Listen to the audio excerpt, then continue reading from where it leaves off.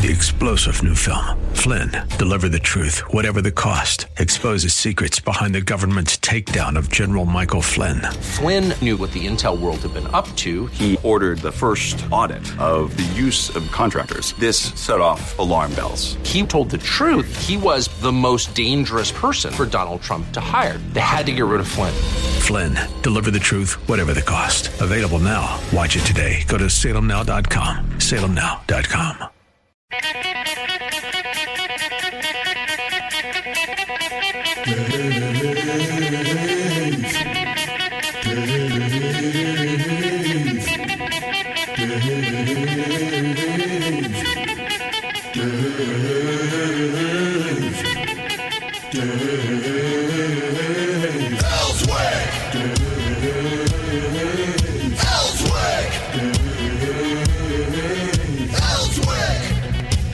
It's a Friday. It's good to be here with you again here on the Dave Elswick Show, 101.1 FM, The Answer. Welcome to the show today. Got a lot of things to talk about. Let me give the rundown to you. Robert Steinbach is here, professor of law from the Bowen School of Law, and his opinions are his and his alone, not necessarily those of the School of Law or the university. Chris Corbett is with us. He is a practicing attorney out of Conway. He joins us today because we're going to be talking a lot of different law kind of things today. Special guest from up in the Jonesboro area is State Senator. Boy, I'm so glad I don't have to say State Senator-elect anymore. State Senator Dan Sullivan is with us. Well, thank you. Well, yeah, I'm just saying, that guy, I hate using extra words that really, as far as I'm concerned, you don't have to use, but they said that was the proper way to identify you, so I did. But State Senator Dan Sullivan is with us, and he's going to bring us up to date on quite a few issues.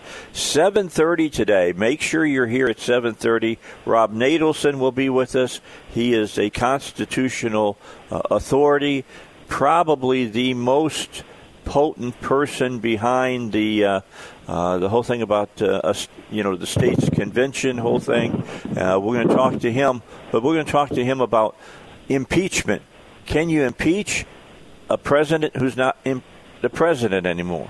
We're going to talk to him about that because you know that's going on. Look, the Chief Justice of the Supreme Court said, I won't take part in this because the president's not the president anymore. So did that stop the Democrats and their craziness? No. They're now pursuing Patrick Leahy, senator, I think from Vermont, as going to preside over it. Well, there's nothing in the Constitution that says anything about that stuff. So we're going to talk to Rob about that. I was just talking about another article I sent to Robert and I sent Chris, and I'm not going to talk about it today because it is so absolutely crazy. But it's only crazy if you're not with the crazies. I mean, that's the best way that I can put it. Anything that anybody can think up anymore has validity in our culture. It doesn't matter if it has truth or anything behind it, or compassion or ethics. It just matters that somebody can think it up. It's almost like, who was the guy that used to say if you can think it, you can attain it. But Dave, are we still talking about impeachment? Because it sounds like we're talking about impeachment. Because if you can just think up anything in impeachment these days, apparently, according to the Dems, it does exist. That's right. Right. It's as if we live in. Well, I know we live in a fallen world, guys. We all have. It keeps falling here. Yeah, it hasn't found. I'm telling you, Dan, it hasn't found the bottom yet. It just hasn't found the bottom, and I don't know what the bottom's going to look like when we get there. That's what scares me. Well, I agree with you all. And whatever people are especially looking for things that offend them. And they're going to find something that offends them, whether it's real in the culture or real in our political world or real in our economic world. If they get mad at it or don't like it, then we're going to hear a lot about it. We're hearing that a lot in our legislative session this time. All right, so I'll just give you a new word for your lexicon, guys. Transable. All right? Just keep that somewhere in the back of your mind somewhere, because I guarantee you in the coming days, weeks, months, years, it's going to become a really hot word in culture. All right, with that said, let's get Dan up here and belly up to the bar and the microphone there, Dan, and let's talk about what's going on in the session. Where are we with the, I guess, the Hammer-Gazaway bill, which would mean that your guys' pieces of legislation wouldn't even have to be passed.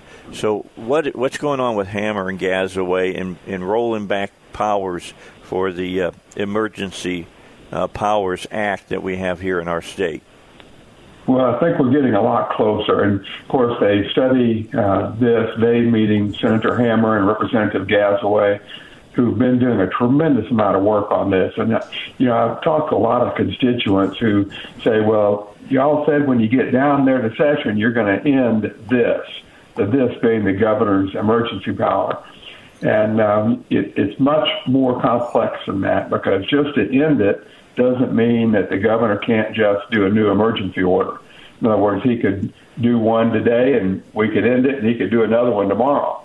There's also federal dollars that are involved in this.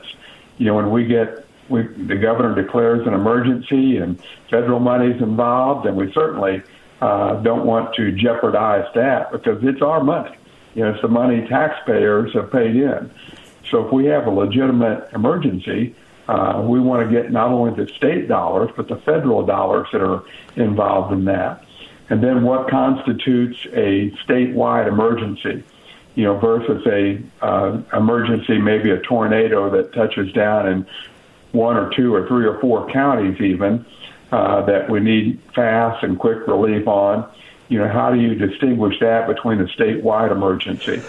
So there are a number of issues out there, but we're getting very, very close. And my understanding is that Senator Hammer and Representative Gazaway have been working closely with the Bureau of Legislative Research and the governor. There's been some disagreement on some issues, particularly whether the governor can just declare back-to-back emergencies. How do we stop that? And there are implications, Dave and Robert, y'all might want to talk about this, but there are implications not just for this governor, but for governors all the way in the future. Going forward, we're going to set that precedent. And legally, once you set a precedent, that gives a pretty straight guidance line to all the governors in the future. So when we, the legislature, get upset, and we want to, and righteously, I think, and we want to change the law, then we need to be really cautious, because we want to make a good change that is lasting, going forward, and sets the right kind of precedent. Does anyone else want to jump in on that? Yeah, I want to jump in and just ask this question.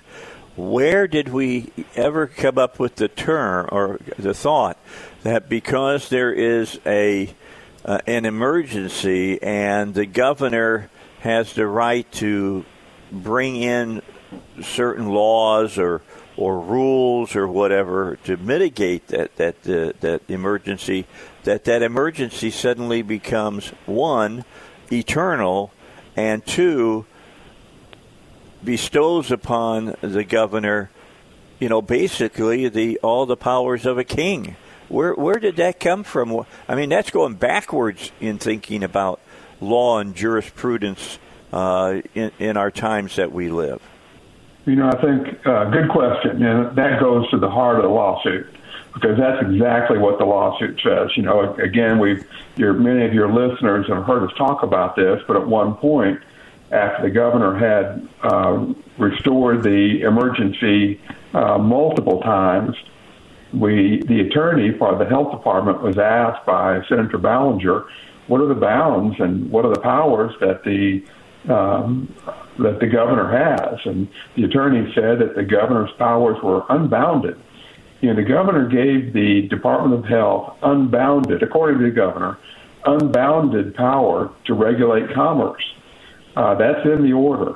So under those conditions, that the Secretary of the Department of Health would be able to enforce whatever they want on any part of commerce, not just restaurants, not just hotels, or not just stores, on all commerce. Shut the borders, make you stay home. And then I asked in that same meeting, what are the timelines for that? And the attorney said boundless, that he can reinstate an order as many times as he wants. That's what the lawsuit's about, as you are part of. It says it's limited, so there's a disagreement. And when two branches of government disagree, then we bring in the third branch of government, the courts. So we're following a constitutional process there. Unfortunately, it takes a while to work out, but I think it's an important part. Now, what are the feelings of the legislature? We had, I think, 15 or 12 legislators signed on to that lawsuit. Several citizens signed on to it, including you, Dave. But I think the feeling of the legislature agrees with the theory behind the lawsuit, because when you look at the Hammer-Gazaway bill, it has broad support among the people. Among the people, but also among the legislature. I think the legislature agrees with the positions of our lawsuit, even though they didn't join it, which is the basis for the Hammer-Gazaway bill, that the legislatures don't believe the governor has unbounded power for an unbounded amount of time. I think when this bill passes, I don't know what the courts will do, and Dave, Robert, maybe you or Chris can speak to that, but when the Hammer-Gazaway bill passes, and I feel confident it will, that it will end the emergency after, I think, about 15 days, and require the legislature to come back in and vote up or down on extending his emergency powers.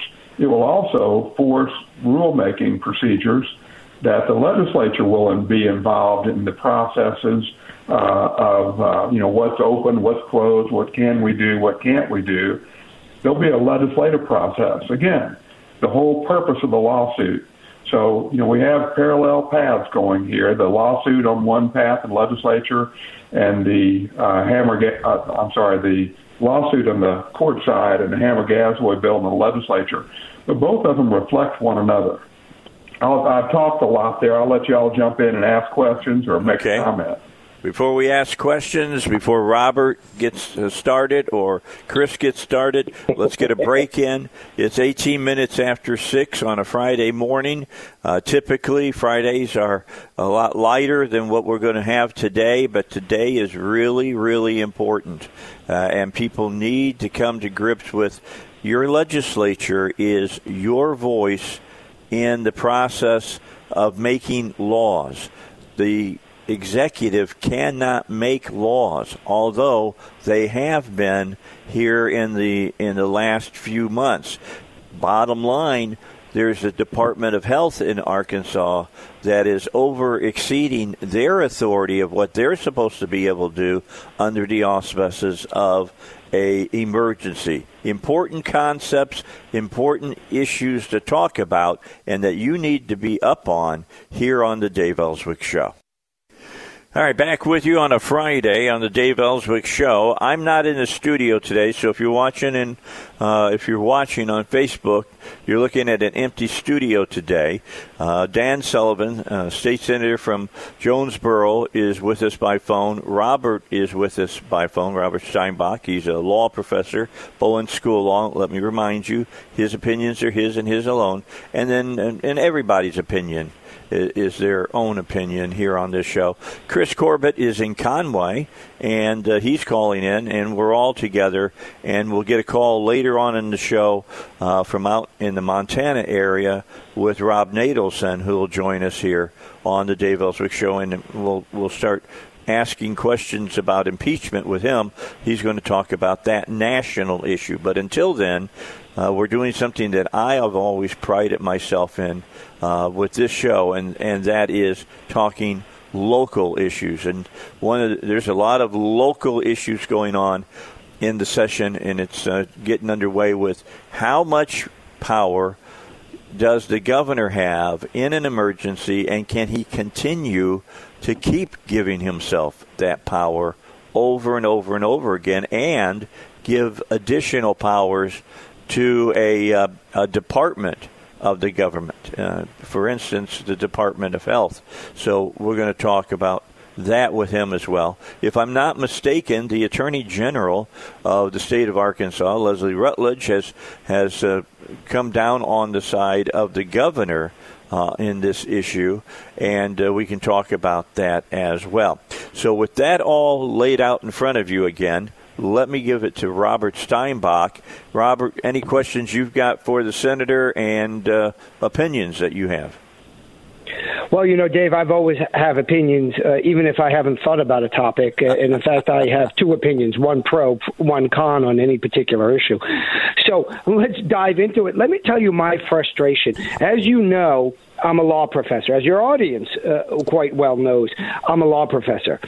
Unlike, say, a professor of physics, if I were a physics professor, I would teach the laws of reality. Now, sometimes physicists got things wrong and get things wrong. We thought something was a quark and it was a such and such instead, and now we have better machinery to figure things out. So, the path to understanding is a little bit tortured till we more closely tangent reality. But when we teach law, it's all made up, right? Because law are the rules that you and I in society agree to. And if we didn't agree to them, then they're meaningless. So think of it by analogy as like the rules of playing a Monopoly game. Do you get an extra $200 if you land on go? Well, only if you decide as a group when you're playing the game that you do.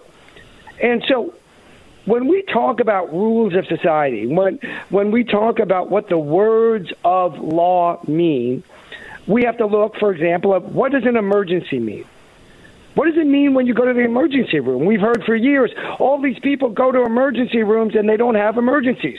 What does that mean? It means they go in with a cold. That's not an emergency. They go in with a chronic illness. That's not an emergency. And so that's a burden on our healthcare system. All this I bring up to say we have to have some common understanding of what the word emergency means. On the margin, is this little thing truly an emergency or not an emergency? Maybe. But in general, do we know the difference between an emergency and a non-emergency? Sure. The same way we know the difference, by the way, Dave, between night and day. Do you know exactly when it's nightfall or sunrise or whatever, that kind of the sun's peeking up or down? Maybe not. But do you know that midnight's night? Sure do. And noon is day? Sure do. And so when we see the governor consistently say, emergency, wait, my order's running out, another emergency, wait, my order's running out, another emergency, wait, my order's running out, you might say to yourself, correctly, I might add, how's that constantly an emergency? What kind of emergency goes on and on and on? Or is that chronic? Is that a chronic disease? And therefore, unlike an emergency, where you have to rush out to the emergency room because it just happened and it needs to be addressed or you might die, when it's a chronic illness, you know what you do? You make an appointment with the doctor because it keeps going. And the doctor gives you some treatment and you come back in 6 months and he checks you out again. And you come back in 6 months and they change your medication, et cetera, et cetera. And that's Dan's and yours and, by the way, mine and Chris's complaint about this never-ending, I put in air quotes, it is radio after all, I've got to tell you, put in air quotes, emergency order, end air quotes. How can it always be an emergency if we know it's coming, we know it's past, and it's the same thing going on and on and on? It's something important, but it's not an emergency. Are our roads emergencies? We need to have the roads. They need to be paved. They stuck us with an additional tax that we will be stuck with for the rest of our lives because these so-called Republicans are liberal in this regard. Is that an emergency? No, it's not, Dave. And neither is this. We have to have a common meaning of English words, even if on the margin there's a little bit of fuzziness. And the problem is, and this is a leftist tendency, words mean whatever they say. And that's what you alluded to when you opened the show. So that's my thought. And this is it's a scary place to be when your governor develops his own lexicon, because maybe your lexicon is not like his lexicon. We have to have definitions that we can go by. I mean, Chris and I talked a little bit before we got going with the show, and Chris, I'm going to take us to the news, and I'm going to bring you back in when we come back and let you get involved in this discussion. And this is the key. You know, there's truth out there. There's not many truths. There's one truth, and you have to draw on that one truth for your definitions and for what it is that you're bringing to the populace. They have to know that what we're dealing with is the truth. All right, we've got news coming up. Dan Sullivan, state senator from Jonesboro, is going to be with us during the show today. And so is Robert, so is Chris, and we're going to continue talking about this. This is an important concept we got to get our hands around here, because our very freedoms depend on which way we lean with this.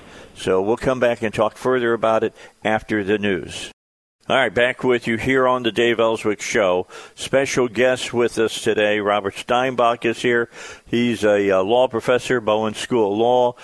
He joins me every Friday, and his opinions are his and his alone, and not necessarily those of the School of Law or the university. Chris Corbett is here. He is a practicing attorney of engineering, is his specialty here in the state. He's in Conway. And then our final guest is State Senator Dan Sullivan, who has been out fighting diligently against what I consider unregulated power in the governor's office and in a lot state agencies, whichever. Pick a state agency. If there was an emergency or whatever, if the governor said this state agency is going to call the shots, basically, he's the one that's given them basically unlimited power to do those things. So I'm going to come back and talk about all of that in just a second. In fact, Chris is going to join us here on the Dave Elswick Show. But what I want to talk to you right now about is about Valentine's Day. I mean, we're only about first day of February is Monday. So on Monday, you're 14 days away.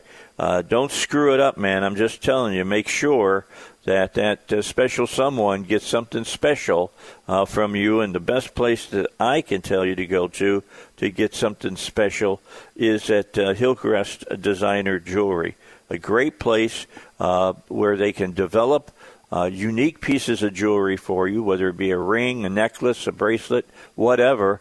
Or if you just want to go in and peruse their shelves and look in their display cases, you can do that too, because Eric Coleman has a ton of stuff that's ready for you to pick from.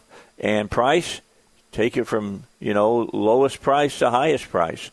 I mean, you can get things from chips of diamonds all the way up to, carats of diamonds over there at the great place called Hillcrest Designer Jewelry. He's close by to you. He's at 3000 Kavanaugh Boulevard, Suite E, right here in Little Rock. He opens up right around 10 o'clock.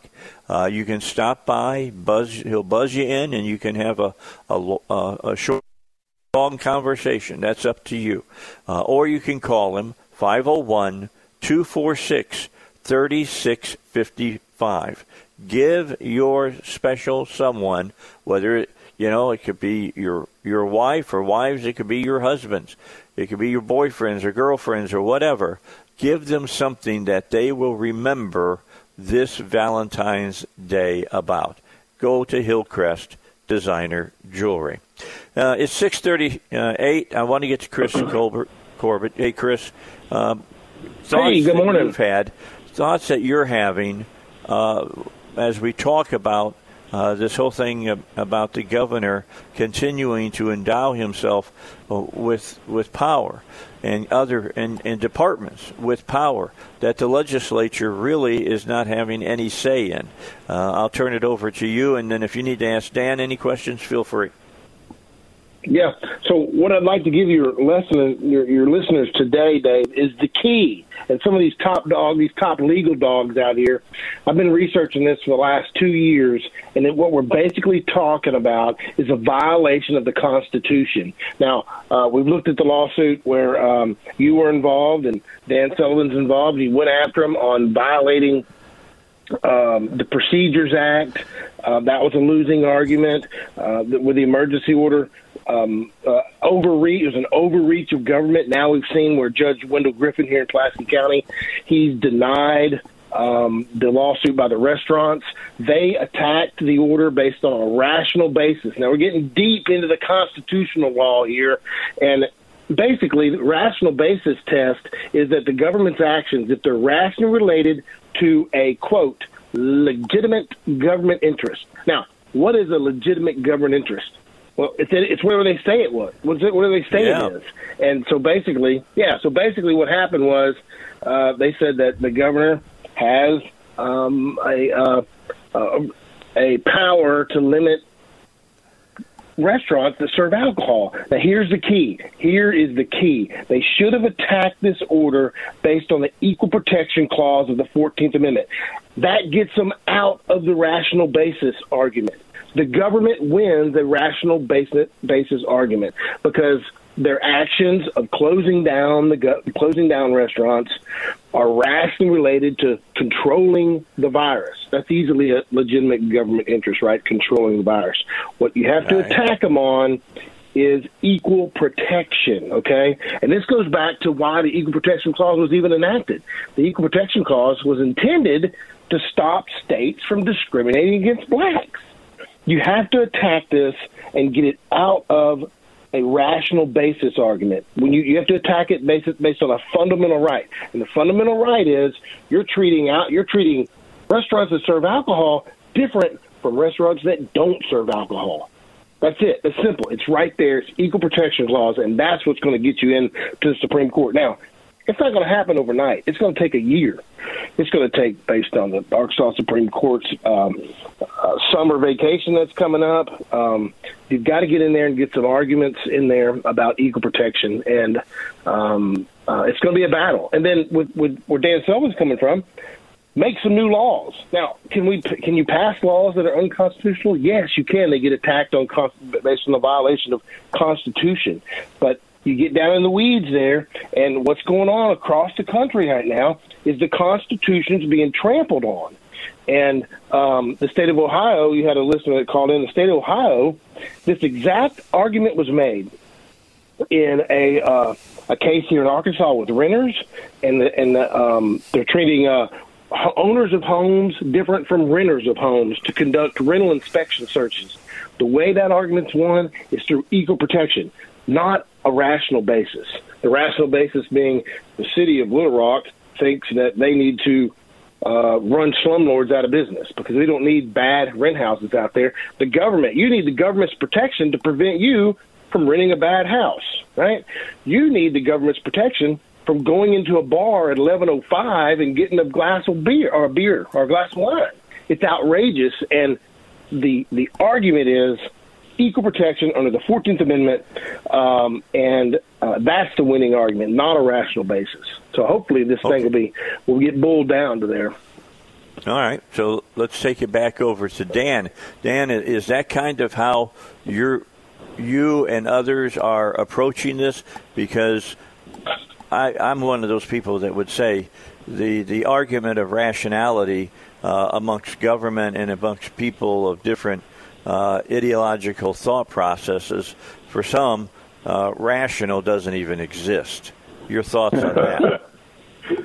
Well, good point there. And I hear what Chris is saying, and I agree with the strategy that he's proposing for what happens in these lawsuits as the citizens fight the government. And it's really unfortunate that, as Chris mentioned, that you have to have the government's protection to get a beer or a glass of wine after 11 o'clock, that they're protecting you from yourself.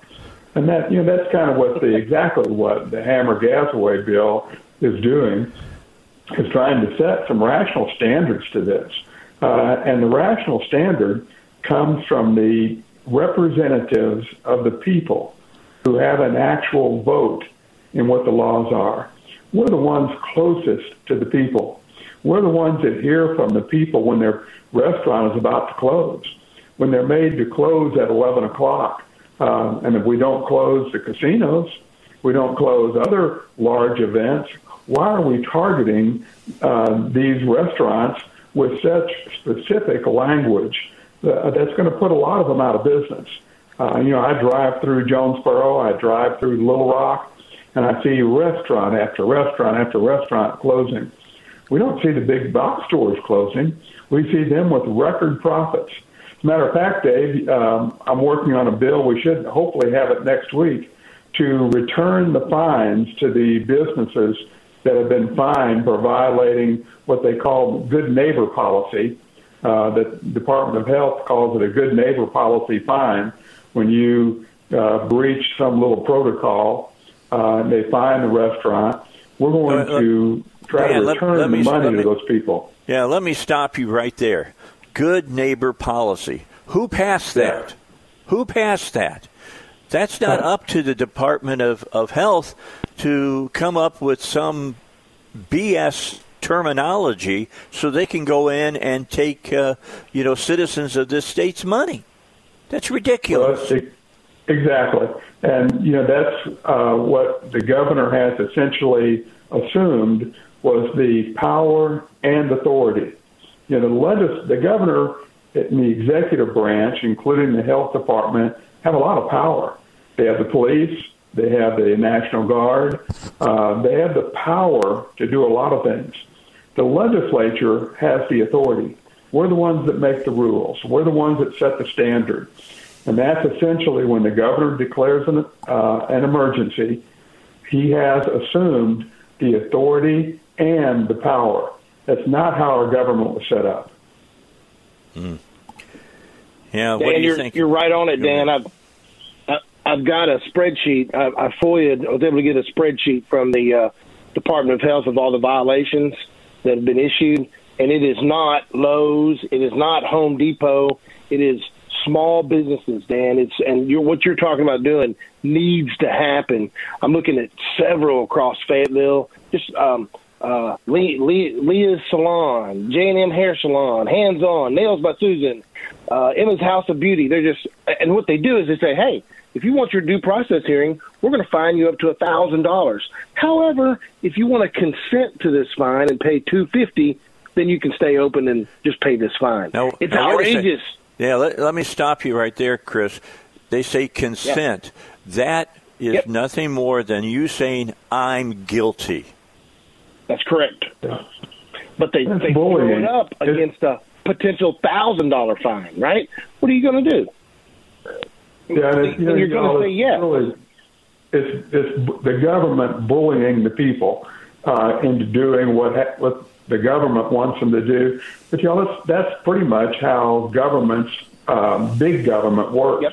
Whether it's an executive in the executive branch, putting pressure on a legislator to vote a certain way, and if you don't vote the way I want you to vote, then I'm going to find somebody to run against you. We'll cut off the money for your political fund. I mean, this kind of bullying and power broker strategy is the way that a big government works. It's why many of us want to reduce the size of government, let the people have the power, and that's hard to do, but that's what our founders intended, was for the people to have the power and the people to keep their own money, which is where the power rests and resides. Those are the foundational principles of our government, whether in 1776 or 2021. I agree. Okay, guys, got to get a break in. Let's do that. Then we'll continue discussing what we're discussing. Look, the wheels of justice grind slowly. That's an old term a lot of people have heard before. And it's true, except when people decide they don't want that to happen and they dodge around the law and think they are the law. So we'll come back and talk about it here in just a moment. I just want to remind you that if you want to have a deep cleaning at your house, let's say you got a house that's 1,300 square feet. Well, for $100, you can have that done by St. Clarity Residential Cleaning. They'll do that for you. Typically, it's $200, but we've worked with St. Clarity so that you can buy a coupon, for better terminology, that gives you 50% off, or will only charge you $100. Now, it's $100 up to 1,500 square foot. If you're over 1,500 square feet, up to about 2,500 square feet, we're talking that it's going to cost you a total of $150, because it's typically $300 to do a house cleaning of a deep clean. And I'm talking a deep clean. This is typically, we call it spring cleaning, and you might do it once a year. The folks at St. Clarity Residential Cleaning will do it for you once a month, every other week, however many times you want it done, so that your house stays absolutely spotless. And they use, cleaning fluids and cleaning powders that will destroy the COVID-19 virus. Now, if you want one of these, I'm giving my wife 2 of these for Valentine's Day to get the house cleaned at her whim, so to speak. All you have to do is call 501-492-0252. That's just the front desk. You call that number and somebody can help you. 501-492-0252. Get your coupon now and get your house cleaned the way that you'd like to have it cleaned, but you probably don't clean it that way either, by professionals at St. Clarity Residential Cleaning. A break, rest of the break, and then we'll be back with more. Dan Sullivan, State Senator, with us, Chris Corbett, and, of course, we've got Robert Steinbach as well on the Dave Elswick Show. All right, it's 7 minutes until 7. Dan Sullivan, State Senator from Jonesboro, is with us. Also with us, Robert Steinbach and Chris Corbett. I'm Dave Elswick. Welcome to the show. If you just joined us, we're talking about how much power should the governor's office have in a, quote, emergency. And how do you get to where you call something an emergency? Well, in fact, there's another word that you got to use before you get the magic key to unlock the door into the next room that says emergency. And Dan, that word is? Disaster. Okay. Yes. You got to declare a disaster first. There has to be a disaster, and of course most of us are familiar with the normal disasters that we have here in Arkansas. Of course, up here in northeast Arkansas, it's a tornado, and we had one sweep through Jonesboro last year that was pretty devastating. The governor declared an emergency, and that gave us access to state funds and federal funds. As that tornado hit Craighead County and Poinsett County, and I think 2 or 3 counties, there's a difference between a disaster at a local level and a disaster at a statewide level. For example, right now I'm just looking at a news article that came out today that says COVID hospitalizations fall below 1,000 and active cases also decline. So we had a statewide disaster because we have 1,000 people in a state with 3 million people. We have a statewide disaster over that. So I think my math is right, and one of you can correct me, but I think 1,000 people is 0.03%, not 3%, not 0.3%, but 0.03% of our Arkansas citizens are in the hospital, and we now are in a disaster situation. Now, I'm not making the call on whether or not that is. The governor does that now.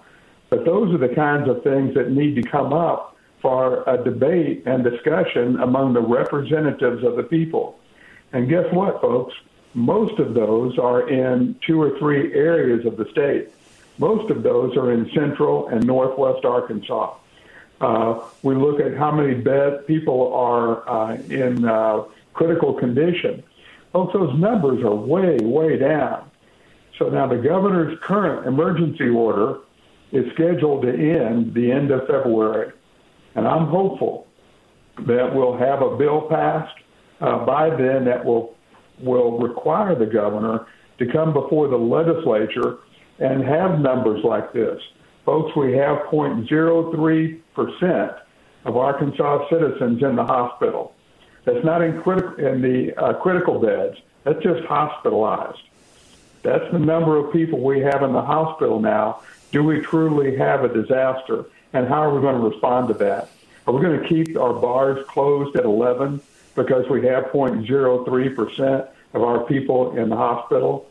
Yeah, I certainly hope we'll have a better consensus of what our response is, pardon me, based upon real data, not based upon fear, not based upon what might happen, but based upon what is happening. Yeah, that's a point that I want people to understand are these numbers. Yep. Because the way they're presented in the press, it sounds like it's a whole lot bigger than what it really, really is. Go ahead, Chris. You wanted to say something. Well, about 2 minutes. Dan, as usual, nailed it. It's about fear. It's about fear-mongering. 30 to 40,000 people a year in America die in car wrecks. Millions are injured. There's not been a statute or a declaration of emergency in driving your car. The governor hasn't come out and told you can't drive anymore. But he has come out and said, based on fear, not on facts, we need to protect you from this virus. We need the government's protection, Dan, right? We're going to trade our freedoms for a little bit of so-called security. And we can't have a beer in a restaurant at 11:05 p.m.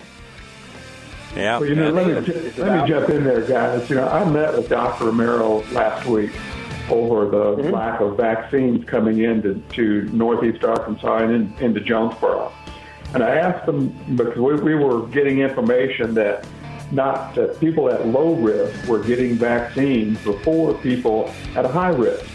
People that are 70 and older, or 60 and older, State Senator Sullivan, I got to hold you right there. I got to get to the news. When we come back, let's talk about that whole thing about vaccine. It's an important topic to be talked about next on the Dave Elswick Show.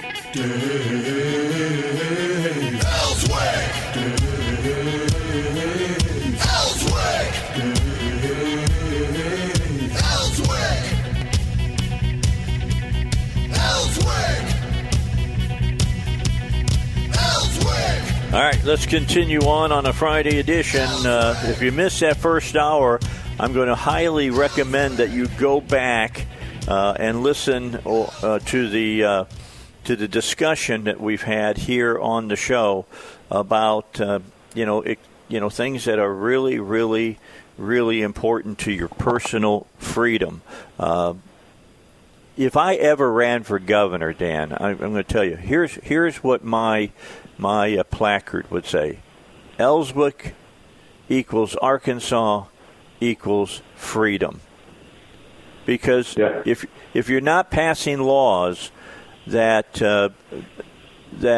makes free men and free women, the bottom line is then you're not doing something right. Yeah, agreed. I sure wish that we would get to the point where we were falling more on the side of freedom than we are on some of these folks of passing laws and telling businesses how they got to run their businesses and all the reasons. And I've gotten into this discussion all the way back when Governor Huckabee was here, dealing with telling businesses that they couldn't allow a person to smoke in their business. That's not for the government to tell businesses about. That's for the person who's going to be the client to decide whether they want to go into business or not. Exactly. You made an interesting point when you said passing laws. These laws were never passed. They were never passed. These laws were determined. Again, you get back into the power, the authority. The executive branch does not have the authority to make these kind of laws. In fact, that's one of the reasons we're running this law about returning fines to businesses, because there was no law ever passed. This was authority that was taken by the executive branch to fine these businesses. And when you look down that list, you find it's mostly small businesses who are fined for not using a tool to determine for their staff to make sure their staff were sick or not sick or healthy. You know how many times, Dave, we have the taking your temperature has resulted in discovering somebody had COVID? Zero. They have zero evidence that taking your temperature helps anybody determine whether or not you have COVID. Well, your temperature could be up for a variety of reasons. Yes. Well, yeah, true, but they can't link it to COVID. So, as I mentioned before, we are going through looking at and trying to pass legislation to return the fines of people that have been fined. Good. One of the things we have to do, Dave, is move some money over to return it, because very few people ever contest the fine, and the Department of Health rarely has to return money. But can we jump back over to the vaccine issue?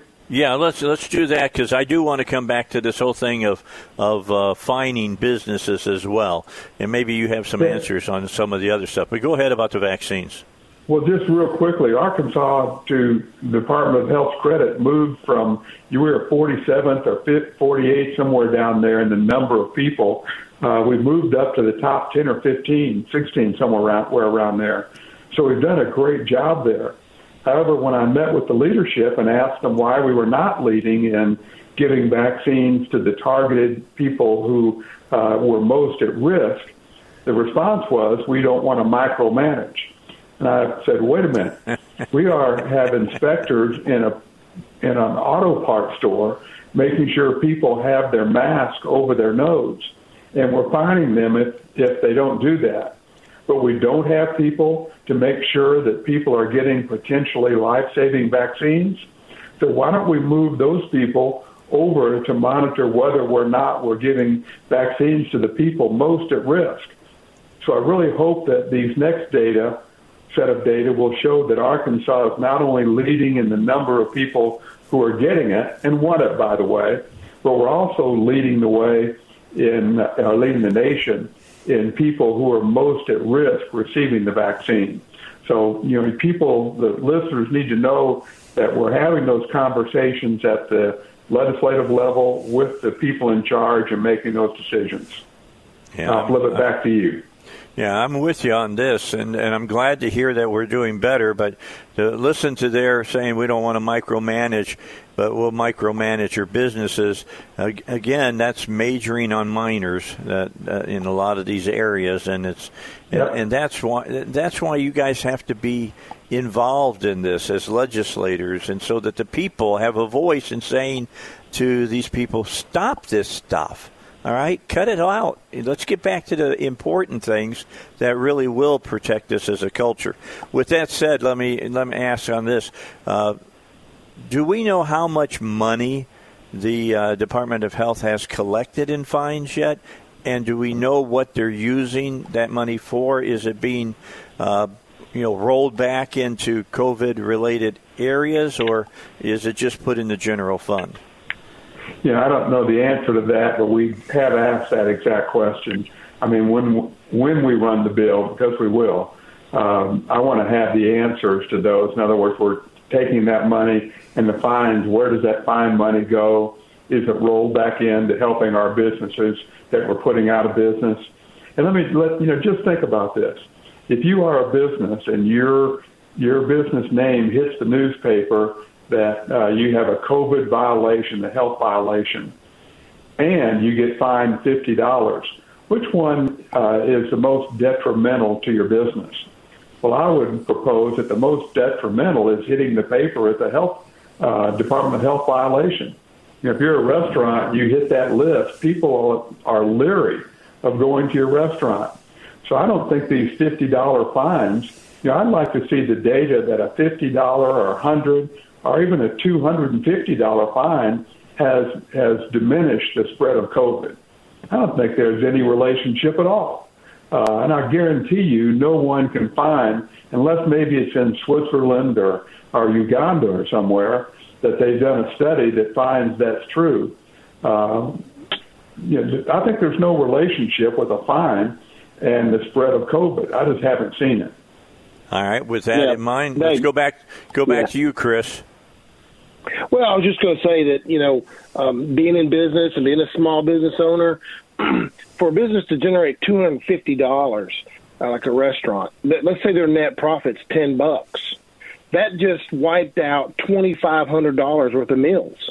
For them to pay that one fine, it's $2,500. There's probably some restaurants that aren't making that in a day, and the fine's excessive. It's crazy. How about like a $25 or a warning? That's what needs to be considered. All right, Robert, you've been sitting there being quiet. That's unusual for you. That means you're thinking, which is not unusual. What are you thinking about?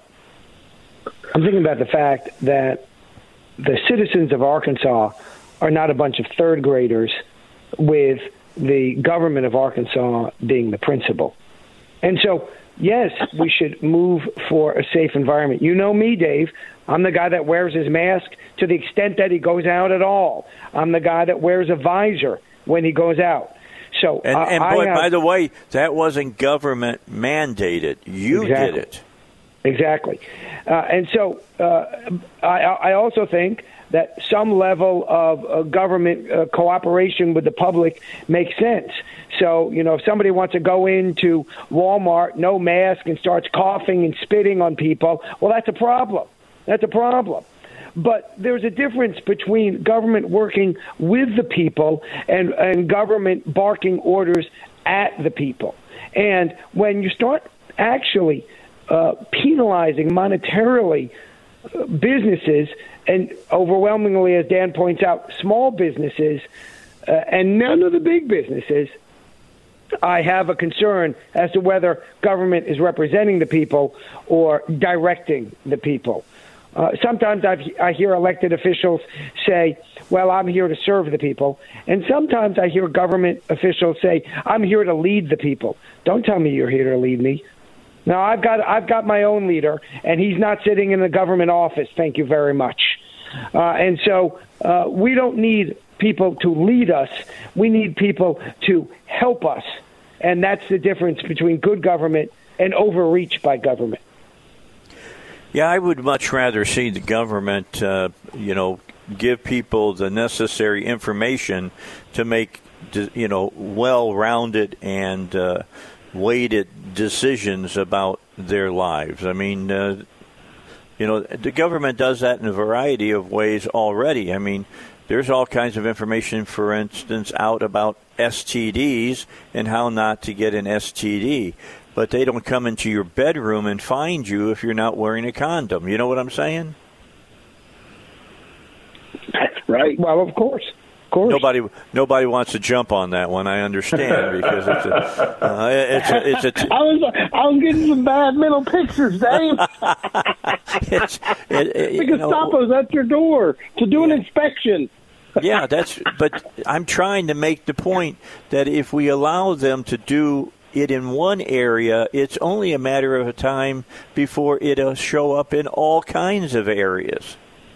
You're right. Well, the government grows. The government was instituted among men to protect the rights given to us by God. We get that backwards. Sometimes we think the government is there to enforce the laws given to us by government. And that was never the intended role of the government, and still shouldn't be. Boy, there's such a huge difference in what you just said. Those two different definitions.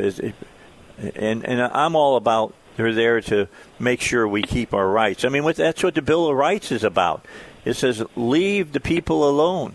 Leave the people alone. Okay, with that in mind, let's take a break, and then we'll come back and do more. Let me just talk about David Lucas real fast.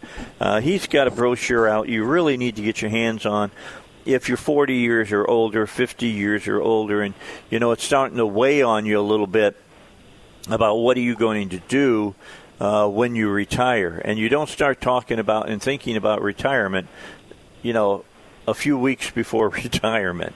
You set up for retirement over a course of years.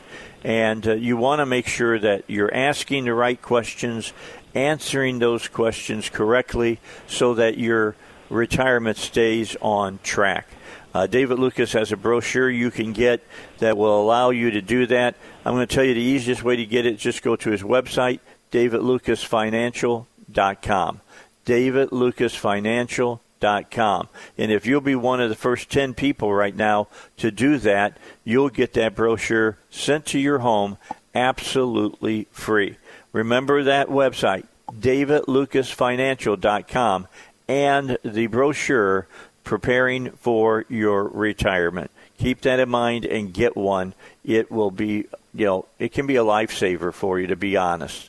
So do it today. All right, we'll take a break, and then we'll get more for you when we come back. All right, we've got about 8 minutes till we get to the bottom of the hour, and Rush will be there at that time. Coming back after the bottom of the hour, about 35, Rob Nadel's going to be with us. He is our constitutional authority. We'll make our move away from talking about local issues to talking a national issue, and this insanity with the Democrat Party about impeachment of a president that is not even sitting now. And I want to talk to the professor about that. And I've got Robert, I've got Chris here with me, and State Senator Sullivan. If you want to stick around, feel free and listen in to what he has to say. It's really I'll probably drop off. I've got a full day today. All right. Well, we'll let you, get out of there. What other things are going on? I had heard something about money for a gas tax, and it's been pulled down. Do you have any information on that? Well, not a lot, but if it were pulled down, I assume that there's already a pretty vocal group who are opposed to that. Our budget's going to be very tight in order to get tax cuts, and we're really working at a number of things to find money that's that is not necessarily being used to its greatest purpose. We had a vote yesterday on the tobacco money that putting up signs and having these little meetings, there's not really doing much to prevent the use of tobacco. People know about the risk, people understand it, and I don't know that spending millions of dollars to have posters on the highway or have a booth at a convention is really doing much to prevent deaths on tobacco anymore. It went ahead and passed, but it's things like that people are waking up to and saying, do we really need to spend money in these areas? I'm meeting with a group of businessmen in Jonesboro today to talk about what we can do in Northeast Arkansas for economic development. I met with Mike Preston, the Secretary of Commerce. That 75% of just one narrow program, but it's really literally tens of millions of dollars. 75% of that money goes to Little Rock and Northwest Arkansas. Northeast Arkansas gets 10% of it. It's for low-income housing. We're in one of the poorest areas, not in the state. Our District 1 is one of the poorest areas of the state, and we're getting 10% of the money that the state gives and the federal government gives for low-income housing, 10% to our entire district. So there's a lot of issues out there, whether it's gas tax, whether it's other economic development projects that people are starting to take a look at to make sure not only are we spending it wisely, but what's the distribution of that money? Who gets to decide whether I want my money going to increase business in Little Rock, or I want my money going to economic development in Jonesboro or in Little Rock, or where that goes. But there's some serious questioning going on now about how that money is distributed. People are beginning to speak up. People are beginning to share that information with constituents. And it's really a good thing. I'm glad to see it. It's a conservative approach. Okay, so we've got a story on my Facebook. If people go to the Dave Elswick Show on Facebook from Kenny Wallace, that Arkansas conservatives appear to defeat fuel tax bill HB 1030. So if you want to go take a look at that, you can watch the video of it and hear what people were saying. Now, Kenny makes an interesting statement within the story that maybe you want to keep your eyes open on, Senator. It says that a soda tax appears to be on the agenda for next Thursday.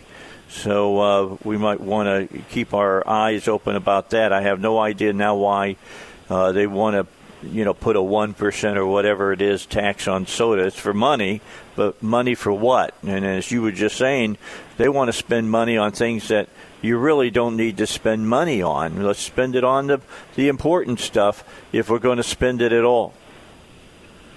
Yeah, I thought that was to remove the soda tax. I'll have to look at it. But I thought it was to end the soda tax.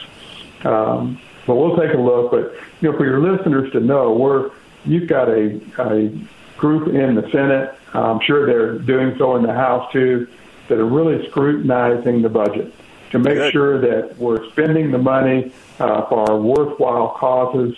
I know my focus is to make sure we're distributing that money in an equitable manner so that people get to keep their money in their pocket first, and then in their city second, in their county third, and if we have to send it to Little Rock, we'll consider that, and then how we send it to our federal tax dollar too. So those are all really critical points that we're looking at closely.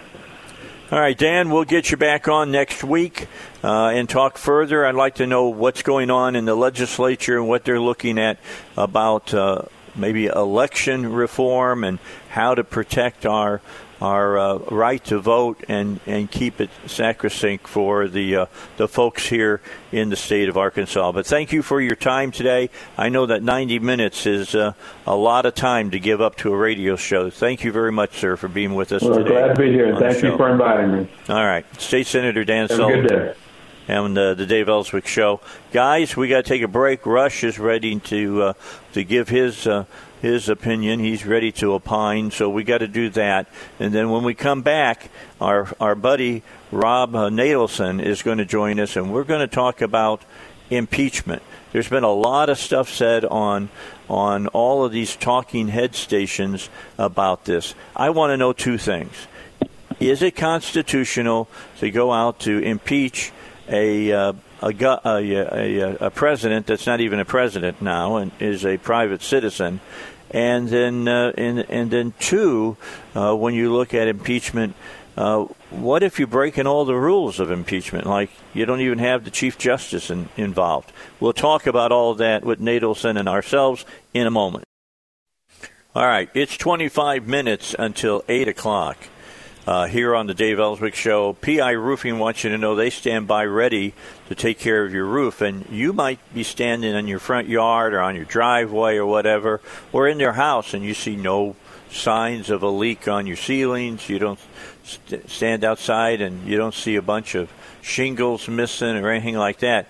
Doesn't mean that there's not damage being done to your to your roof. Think about it. It goes through the winter time when it's getting below 32 degrees and things are freezing, and that causes a lot of contractions.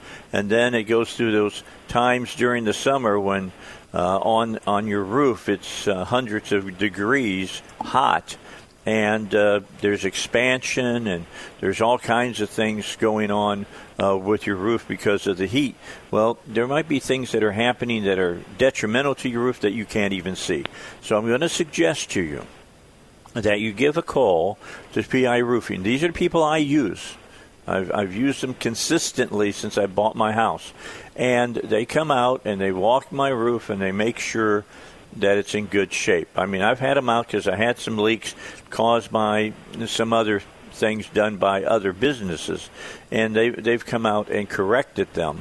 And then they walk across the roof and look for soft spots and things of that nature. They look at the flashing around chimneys and things of that nature to make sure that everything is the way it's supposed to be. So keep in mind that. Let's work real hard at getting a preventive maintenance done, so that you don't have to worry about getting, a full new roof or something because you didn't pay attention to things that were slowly going wrong. So the bottom line is, pay attention and call PI Roofing 707-3551 707-3551. That's the number to call to see what's going on in the wonderful world of your roof. And they're the people that can take care of it. All right, we're hoping that Rob Nadelson's going to be here. There may have been a miscommunication. I had asked for him to be on at 6:35 this morning, and he didn't want to do it because he's mountain time. So that's 5:35 out in the mountain area. So he said, they asked me, can you move it to 7:35 Central? And I said, of course. And that's what we did. But they, being the booker, I'm looking at the date, and they put it on Monday for some reason, and it wasn't supposed to be on Monday. So we're working it out. Heidi's going to give the professor a call, see if he's available, and can talk to us at this time.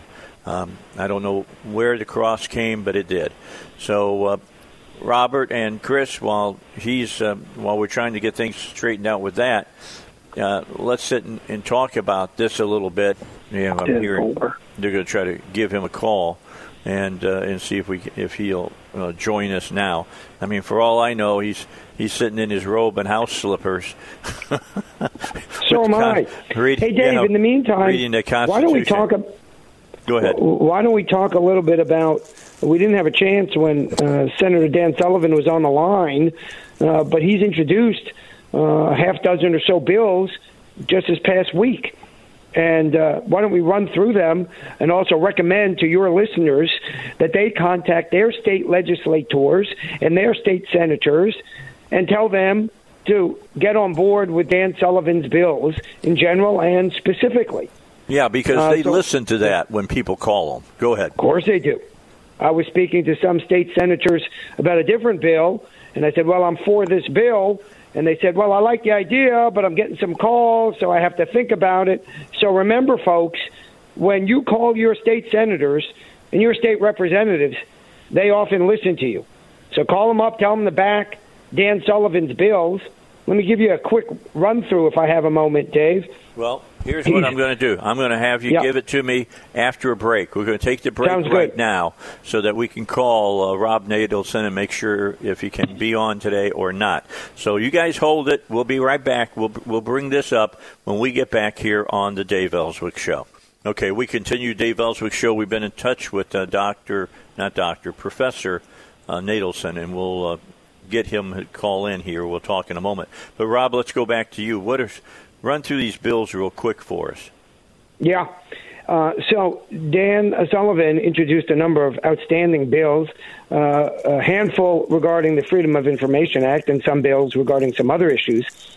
He has one on the Freedom of Information Act that makes clear something that we've been saying a long time, which is these so-called foundations, the universities and other big public entities set up these private so-called foundations in which they funnel money through them to come to the public entity. And then they say all of a sudden, well, the foundation, that's a private entity. It's not subject to the FOIA. So the whole thing's done just to avoid the Freedom of Information Act. And it doesn't, even under the existing law. But Dan has a bill to make that clear, that these foundations are subject to the Freedom of Information Act. Another bill being worked on already that's offered up, but it was worked on by the great attorney Joey McCutcheon, is to create a strict definition of a meeting, because we've had some back and forth on that issue. And so this will clarify what it means when members of a governing body meet and discuss issues relating to the government body. We don't want stuff taking place because a few members get together at the Dunkin' Donuts and do all the business behind the scenes. So that's another bill. Bottom line, that's something we've talked about in the past, and that's 100%. Why words and definitions of words are so important. Rob Natelson is joining us now. Let's bring him up. Professor, thanks for being with us. I'm sorry for the crossed wires there this morning, but I really wanted to get you on today because I keep hearing this whole thing about the second impeachment and all that, and people are saying that it's unconstitutional. I know you believe that it's unconstitutional. I published an article that you wrote about that, but would you share with our listeners why this is even a concept? I mean, it looks to me that it's pretty well laid out in the Constitution. How can you go after a man to impeach him for being president when he's not president any longer? There are two different issues here. One is, did the president's conduct rise to an impeachable offense? Right. And when I said that the impeachment was unconstitutional, that's what I was talking about. It did not. I mean, he explicitly told his followers to proceed peaceably. He asked them to march or walk to the Capitol, which is something that's been done regularly ever since the Civil Rights Movement, if not before. The speech he gave was a long way from the Capitol. Usually incitement is when you stand on the steps and scream at somebody and say, let's invade. And obviously that didn't happen in this instance.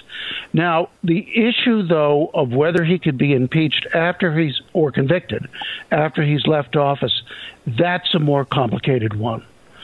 And I've got an article coming out of the Epoch Times on that in a few days. Anybody who tells you categorically that somebody cannot be impeached and disqualified after he's left office isn't really familiar with the situation, or he's arguing a case. Because I will tell you honestly that even though I was a supporter of the president in the past election, there is a good faith controversy over that subject, and you can make really good arguments on one side and the other. All right, so my question is, if that's the case, then, Justice Roberts says, look, I'm not going to preside over that. And now they're saying that a senator, Patrick Leahy, can preside over it. I don't see that anywhere in the Constitution. Well, the president, the Chief Justice presides when the president is being tried. Obviously, Donald Trump will no longer be the president. And Chief Justice Roberts can read the Constitution. I think it's pretty clear that he presides only when the president is tried. So he withdrew himself. Having Patrick Leahy preside strikes me as in a bit of a kangaroo court, because he's already expressed a desire to impeach the president. In fact, frankly, I wish the senators would shut up on this issue, because when they try impeachments, they're acting as jurors. They are under oath to judge impartially, and when they go on and on about how I don't think the president's guilty or I think the president's guilty, they are essentially disqualifying themselves, at least in the court of public opinion, as impartial jurors. So that's one of the problems with senators spouting off. Look, let me just explain very briefly why the uncertainty arises. The uncertainty arises because the Constitution grants to the House of Representatives the power to impeach, which is to accuse, and it gives the Senate the power to try impeachments. When the Constitution was written, it had been very common to impeach people who already left office. There was a famous case going on in the British Parliament at that very time, which was referenced by George Mason on the floor of the Constitutional Convention, in which a former colonial governor in India was being impeached by the British Parliament. There had been impeachments in the United States after somebody had left office. It was authorized explicitly in some state constitutions. On the other hand, if you look at the direction in which America was going at the time the Constitution was written, and you read the words of the Constitution, that seems to push you in the direction of impeachment not being allowed after you leave office. But it's not categorically there. There have also been some precedents cited involving a Secretary of War in 1876 or a senator in the 1790s. I dismiss those because they're too late to have influenced what the Constitution means. The real question is, what did it mean when it was ratified by the people between 1787 and 1790? And at that point, it simply was uncertain. All right. I got one last question, then I'm going to let you go this morning, and that is, can the Supreme Court take this up before it happens, or do they have to wait till after it happens? Well, I think that very possibly the president will challenge the jurisdiction of the Senate. That's the way to do it. And if the Senate rules that it has jurisdiction, then the next step would go directly to the courts. That's going to be a tough row to hoe for two reasons. First off, the courts may take the position that we're not going to intervene in an interlocutory proceeding. In other words, we're not going to intervene while this proceeding is going on. We're going to see how it turns out. And if the president is acquitted, then we don't need to get involved. The second reason it's a tough row to hoe is that the Supreme Court has generally said that impeachment is a political process and that generally the judiciary doesn't intervene. On the other hand, they've never had this case before them before. And I think you could make an excellent argument that fairness to the president requires the courts to make a judgment as to whether the Senate even has jurisdiction where the president has already left office. So I'm really sorry, Dave, to be so uncategorical about this or, wishy-washy on this subject. But I have to be honest with you, and I don't allow political considerations to affect my reading of the Constitution or the evidence. I'm being absolutely truthful as to what the situation is. All right. I appreciate that. That's why I have you on. I love coming on. Thank you for inviting me. Thanks for being on. We'll let you get back to what you're going to do this day. Thank you very much, Professor. Thank you. All right. That was Rob Nadelson. That was pretty interesting, Robert, huh? Yeah, 100%. And he brings out a point that I think is very important. He talks about those situations in the 1800s when the Senate tried folks after they were out of office. And you hear the Democrats say, well, that's a precedent. And, of course, they're not using the word. It again goes back to the fundamental abuse of language. They're not using the word precedent correctly. When a court gives a ruling, a holding, as to what a law means, in the future, thereafter, in other words, that further defines the law. Because ultimately courts are the arbiters of what the words mean. Sometimes we even disagree with the courts, but we well recognize that they're the ones with the power to make that decision. So if a body, the Senate, decides to do something, and implicit in that behavior is at the time they came to one conclusion one way or another way, that's not a precedent. That's in the 1800s, a couple of folks, or a few folks, or many folks in the Senate thought the words meant this. Who cares? That's nothing. We need to know what the words meant at the time of enactment.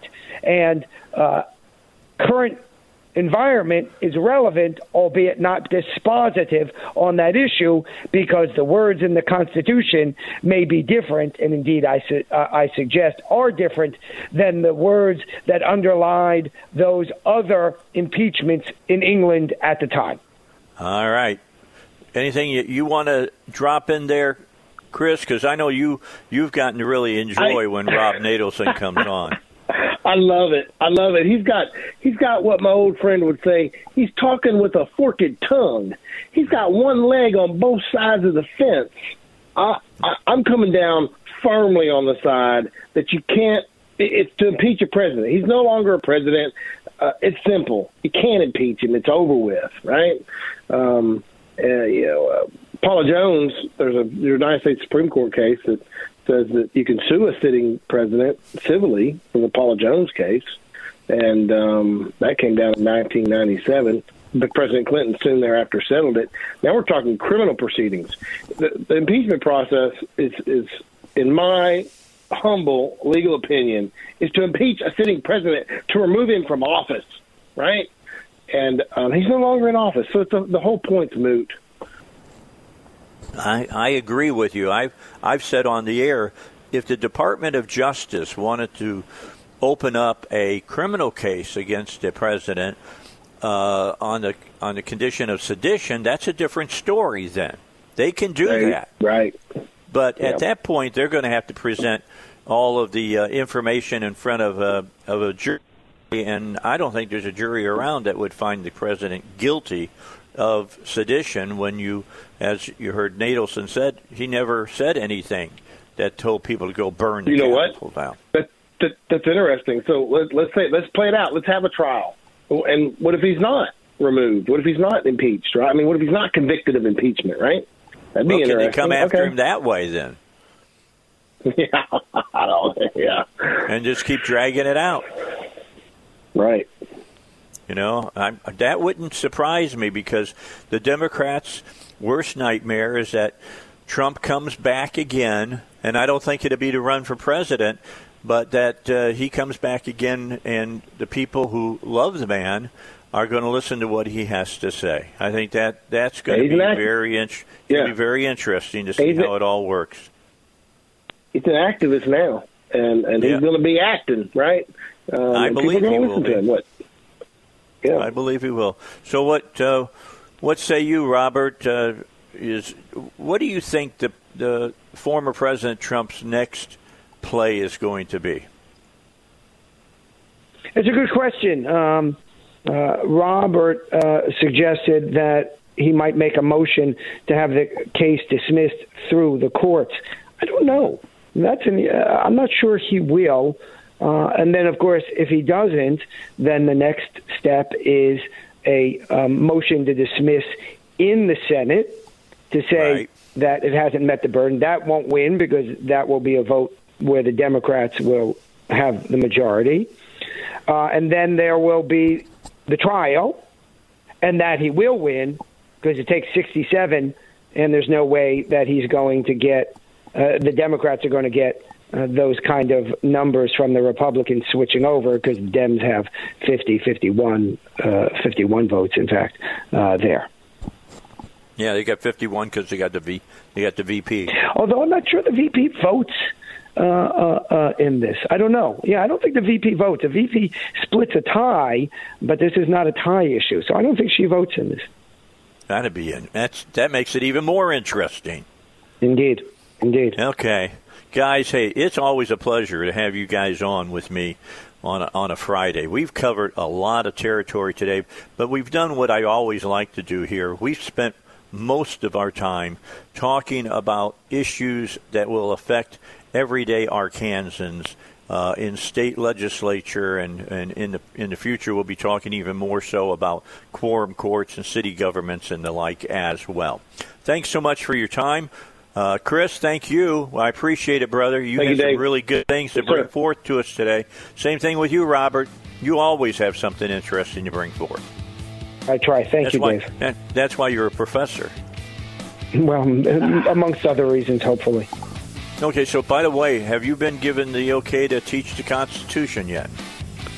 It's a good question. No, although the issue has not formally come up yet. But I am trying, and I've already expressed my preference, desire, interest in doing so. And to be clear, the practice at my law school has always been when an opening comes due that we allow an existing professor to take that spot. Let's see if that practice continues. I'm not saying it won't. That's my question. Because if it doesn't, one wonders whether that's a different rule given the conservative nature of my philosophy versus the leftist nature of most of those teaching law in general across the country. All right. Robert Steinbach, thank you. See you guys next week. Have a great weekend. Monday, Power Panels in. Plus, we're going to talk about a local movie that's been produced. It's out now. You can go see it. We'll tell you where and when on Monday, and that's coming up on the Monday edition of the Dave Elswick Show. Have a great weekend, everybody.